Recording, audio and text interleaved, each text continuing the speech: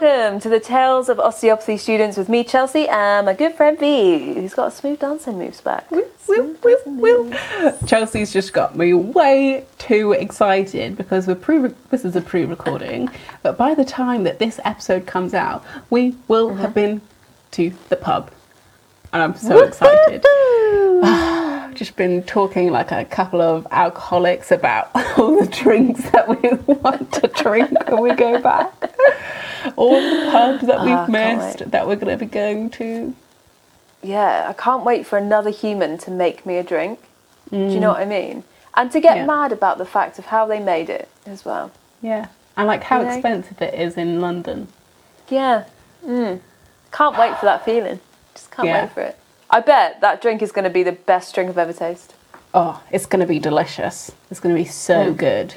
I'm kind of secretly excited to start elbowing people out the way to get to the front of the queue for the pub bar. And also, you can't get extra cold Guinness on tap, obviously. I don't have a pub set up in my home. And Guinness from the can is not the same. So I'm ready for that extra cold Guinness on tap. Thank you. Sophie, you got some pathologies for us today? Yeah, you've come to this podcast to listen to not us chatting about pubs. But today I'm going to be chatting about pathologies, aka diseases. Yeah. And this time round, it's respiratory pathologies.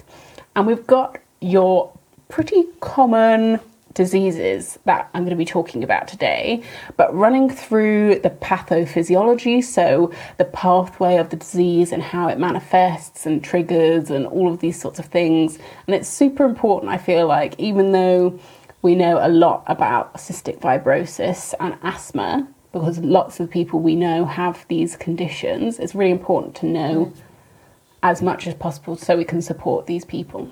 What one shall I start with? Cystic fibrosis. I don't know enough about it. Okay. So, cystic fibrosis, what is it? It's a genetic disorder that causes the exocrine glands to work incorrectly. So this leads to some major complications that can affect the respiratory, both upper and lower systems, and the digestive system, so your pancreas, your liver, your intestines, your integumentary, is that how you say it? Your skin, aka? Integumentary. That's the one. Thanks. And it affects your reproductive systems, which I didn't know. Oh, I did not know that. A shitstorm of bad stuff, which I will tell you about. So, I said it affects your exocrine glands. You might think, what the heck is an exocrine gland? So these special glands produce and transfer secretions. Ooh, your favourites, like mucus, tears, sweat, digestive enzymes. Sing it to me, V. They're crowd favourites. And all of these secretions are produced and transferred via ducts into the intended area of the body rather than directly into the bloodstream like endocrine glands. Jazzy. So in cystic fibrosis, the gene that makes up these exocrine glands is mutated, and this prevents the exocrine glands from working properly. And this mutated gene is called the CFTR gene, which stands for cystic fibrosis transmembrane regulator. Quite a mouthful. And it's a protein that controls the channels of sodium and chloride, which regulate sodium and water transport in and out of the cell. Very important stuff.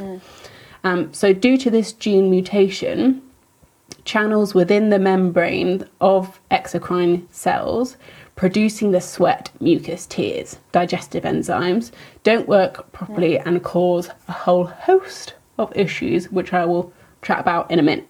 But some quick facts about cystic fibrosis. It's most common in Caucasian males, but can affect any race and any gender. And not all patients with cystic fibrosis have the same severity of the condition. So it depends on lots of variables and it's all different for everyone. And the very key and important thing to remember about cystic fibrosis is that it's an autosomal recessive disorder, which means to have cystic fibrosis, you have to inherit it. And as a child, you receive one mutated gene from both parents, and that's how you get it. Both parents have to give you one of the genes. So it's a recessive gene? Yeah. Yeah. Okay. So in most cases, the parents are carriers, and they might not even know that they have that recessive gene, but they don't have any symptoms of CF as well. So okay. Let's run through how it affects your body. Because in CF patients, mucus, the fan favourite of this disease, is meant to be thin and slippery, and it does a really special and important job throughout the body. But in CF patients, it's really thick and sticky. Gross. And this affects your lungs, pancreas, liver, skin, and fertility, like I said earlier. So let's just run through how it affects the lungs. So your upper sinuses get blocked and polyps can form, leading to snoring and stuffiness. Not too bad. But then over time, blockage of these airways can lead to obstructive pulmonary diseases like emphysema, which is where air trapping can cause hyperinflation. It can also lead to blebs developing and rupturing, which lead to pneumothorax. And pulmonary hypertension, which can eventually lead to heart failure. And it can present, you can see symptoms of CF in things like clubbing of nails, which is a sign of lack of oxygen.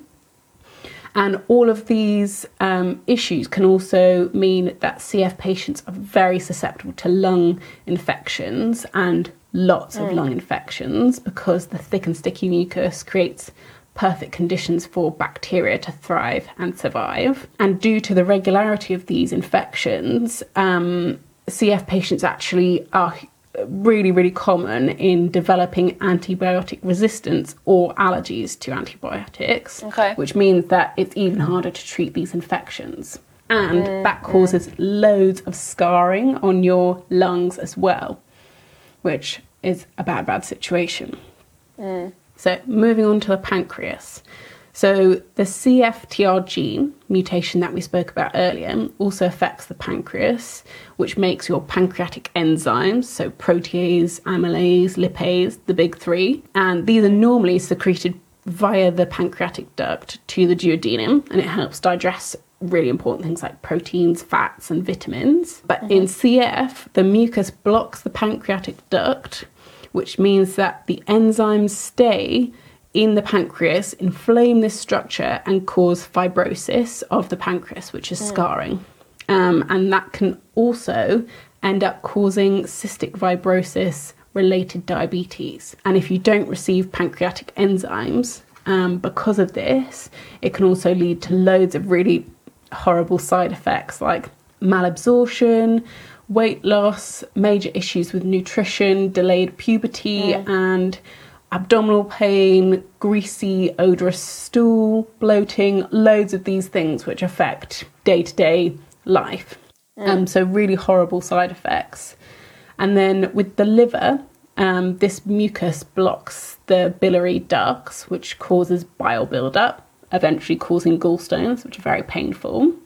And this is the thing that I didn't know CF affects, is infertility. It affects your fertility. So it affects the fertility in males and females. And most people who have CF are unable to have children at all because of the thickness of the mucus. Oh, wow. Yeah. So in females, it causes trouble in conceiving because the cervical mucus, that's normally really important in helping the sperm on its way to fertilise the egg, actually creates a really unfriendly environment for the sperm, creates a hostile environment. And in males, it actually can cause them to be sterile because there's issues with the vas deferens duct, which helps sperm go from the testicles to the urethra. And that's because the thick mucus either blocks it or the duct actually doesn't form properly in general, which is huge. That's quite a big thing that I didn't know at all. And then obviously a big thing about diagnosing cystic fibrosis, or a more visible physical sign, is sweating and the skin. So this is your integumentary system, which I can't say the word. So your sweat glands produce too much salt, and therefore the sweat and tears are very salty, and that makes the CF patient more at risk of electrolyte complications and dehydration, which on top of their nutrition issues is further exacerbating the problem. How it's actually diagnosed. So normally CF is diagnosed early in life. You can do it via the heel prick test with babies, with a sweat test, which they put a special chemical on your skin, normally on your forearm, and then they measure the amount of salt in the sweat.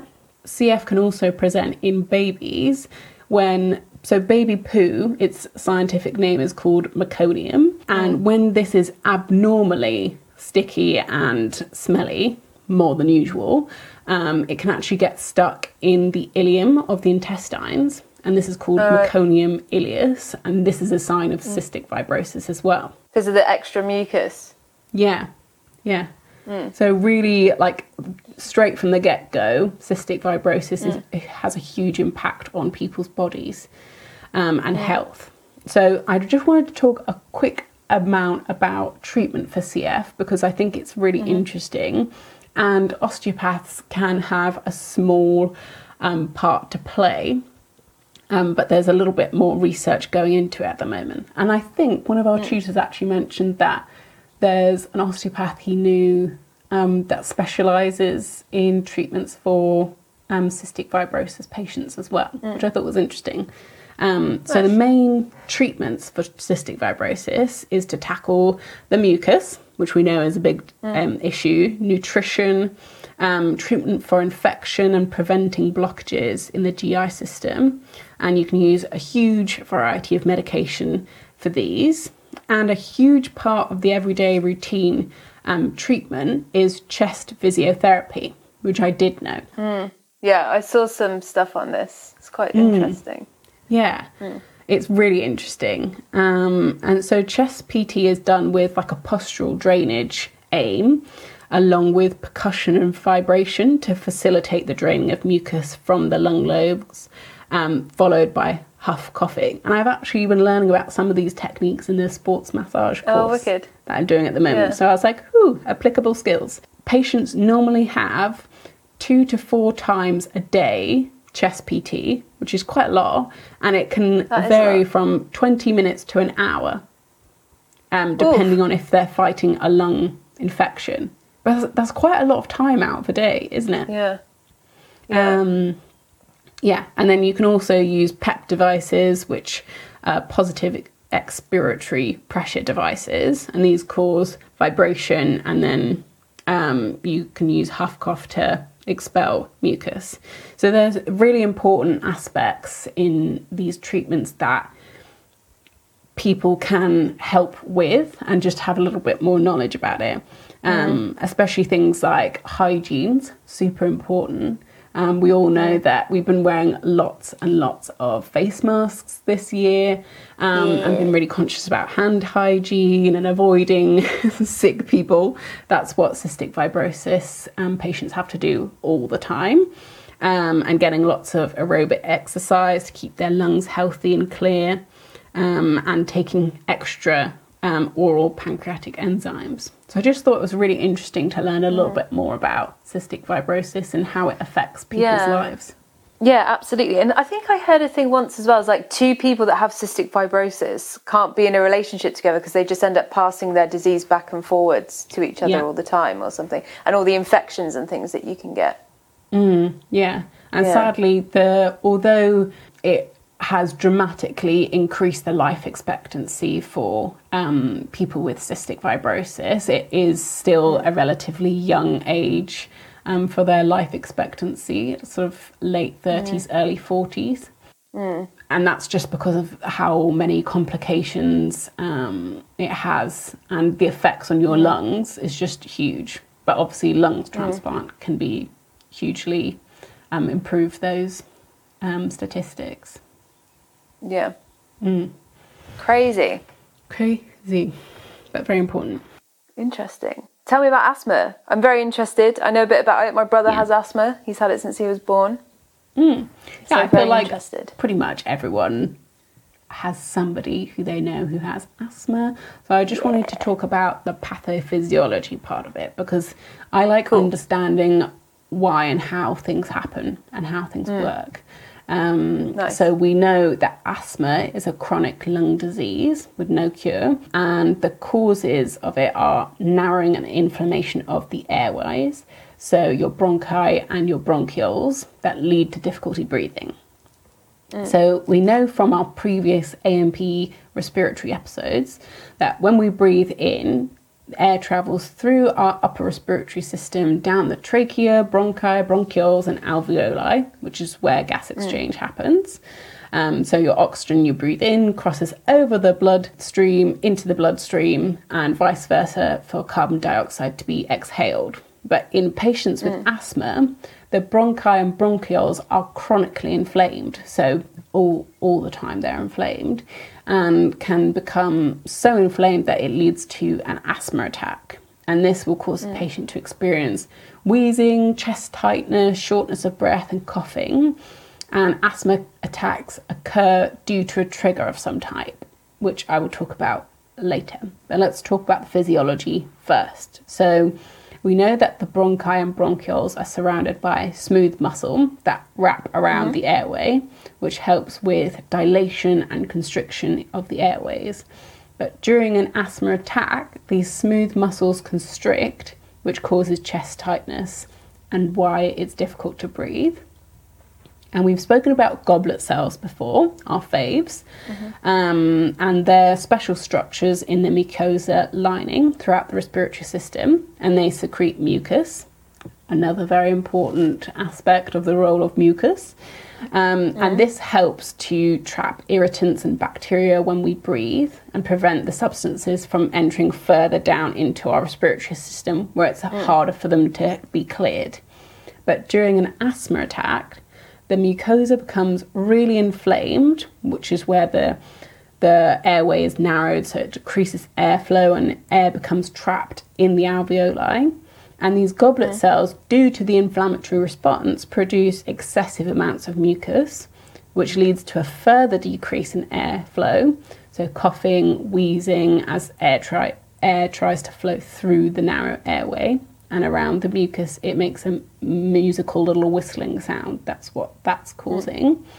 And during this, air becomes trapped in the alveoli, therefore gas exchange can't happen, and there's low amounts of oxygen entering the blood, and carbon dioxide is staying in the blood, which the patient will have a build-up of CO2, which will cause respiratory acidosis, and that's why patients feel like they can't exhale because of this process. So asthma attacks vary in the severity among patients. People can recognise the triggers and early signs and symptoms of a pending asthma attack and create an asthma action plan using a whole spreadsheet, which is available on the NHS. So I highly suggest you do that if you do have asthma. And you can also use a peak flow meter to monitor, which I'll speak about in a minute as well. They're well cool. They are jazzy, aren't they? So cool. I just used to give it a go all the time because my brother had one when we were kids. So I'd just be like, just want to see.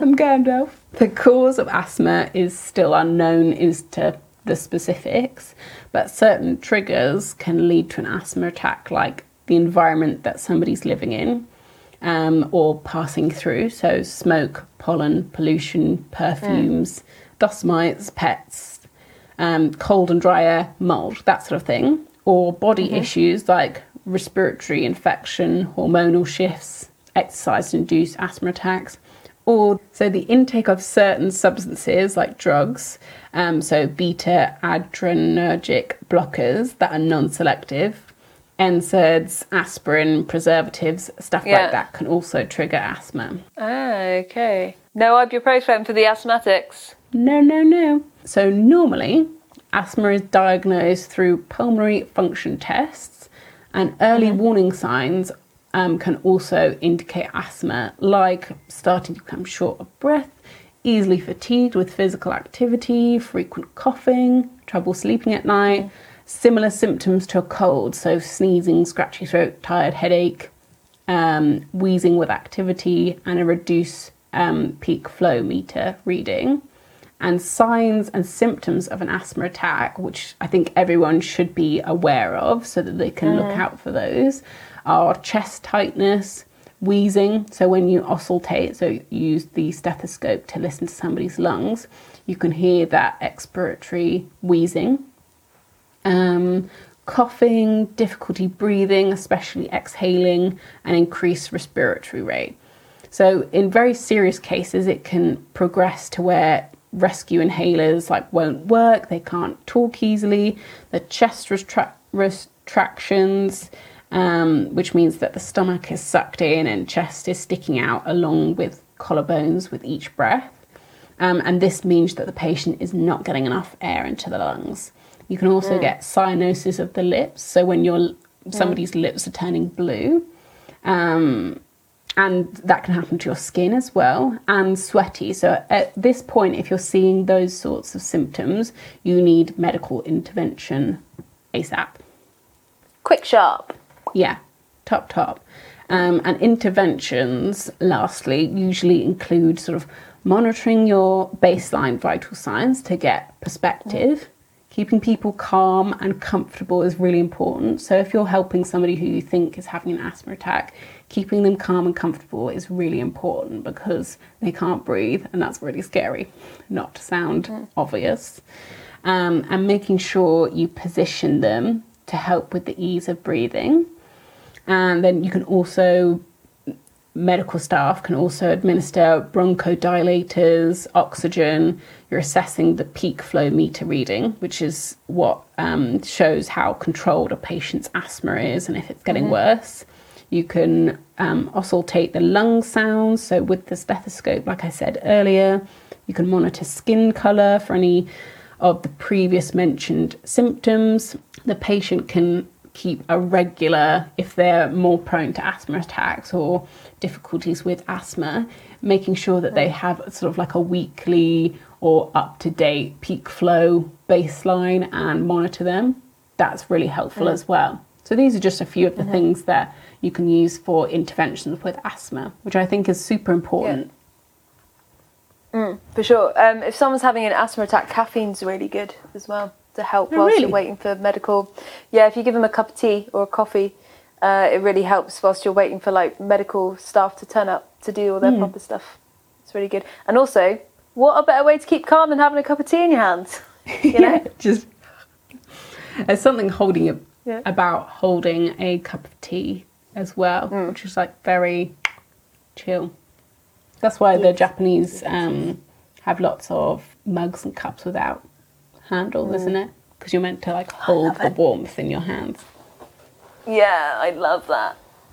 Love it. I want to go to Japan. Me too. Let's go. Yeah, let's. Cool. Anyways, that's some pathologies for you today that I hope is useful for day-to-day knowledge. If you're just interested and you want to have a better understanding of these conditions, or if you're studying or learning medicine or whichever, it will be very useful to have these really important conditions down pat. Yeah, for sure. I think it's really interesting how we split it. These two conditions are very congenital generally, and the ones I did a couple of weeks ago are very bacterial infection-y. Yeah, which is quite nice, quite satisfying. All the ways that the respiratory system can be affected. Look. Yes, magic. Well, thank you so much, everyone. I hope you enjoyed our how many different sections on the respiratory system we've done now, but I hope you're feeling fully informed and ready to roll, because next we're getting into my fave, the endocrine. Woo woo. Ooh, the endocrine is so interesting. All about those hormones. Lovely. And if you have any questions or you want to let us know how much you love this podcast, you can email us at TTOOspodcast@gmail.com, or you can follow our journey along on social medias, which is at TTOOS podcast, and we would love to hear from you. Thanks. Yes, get in touch. Thanks so much, everyone, and we'll see you next time. Bye. Bye.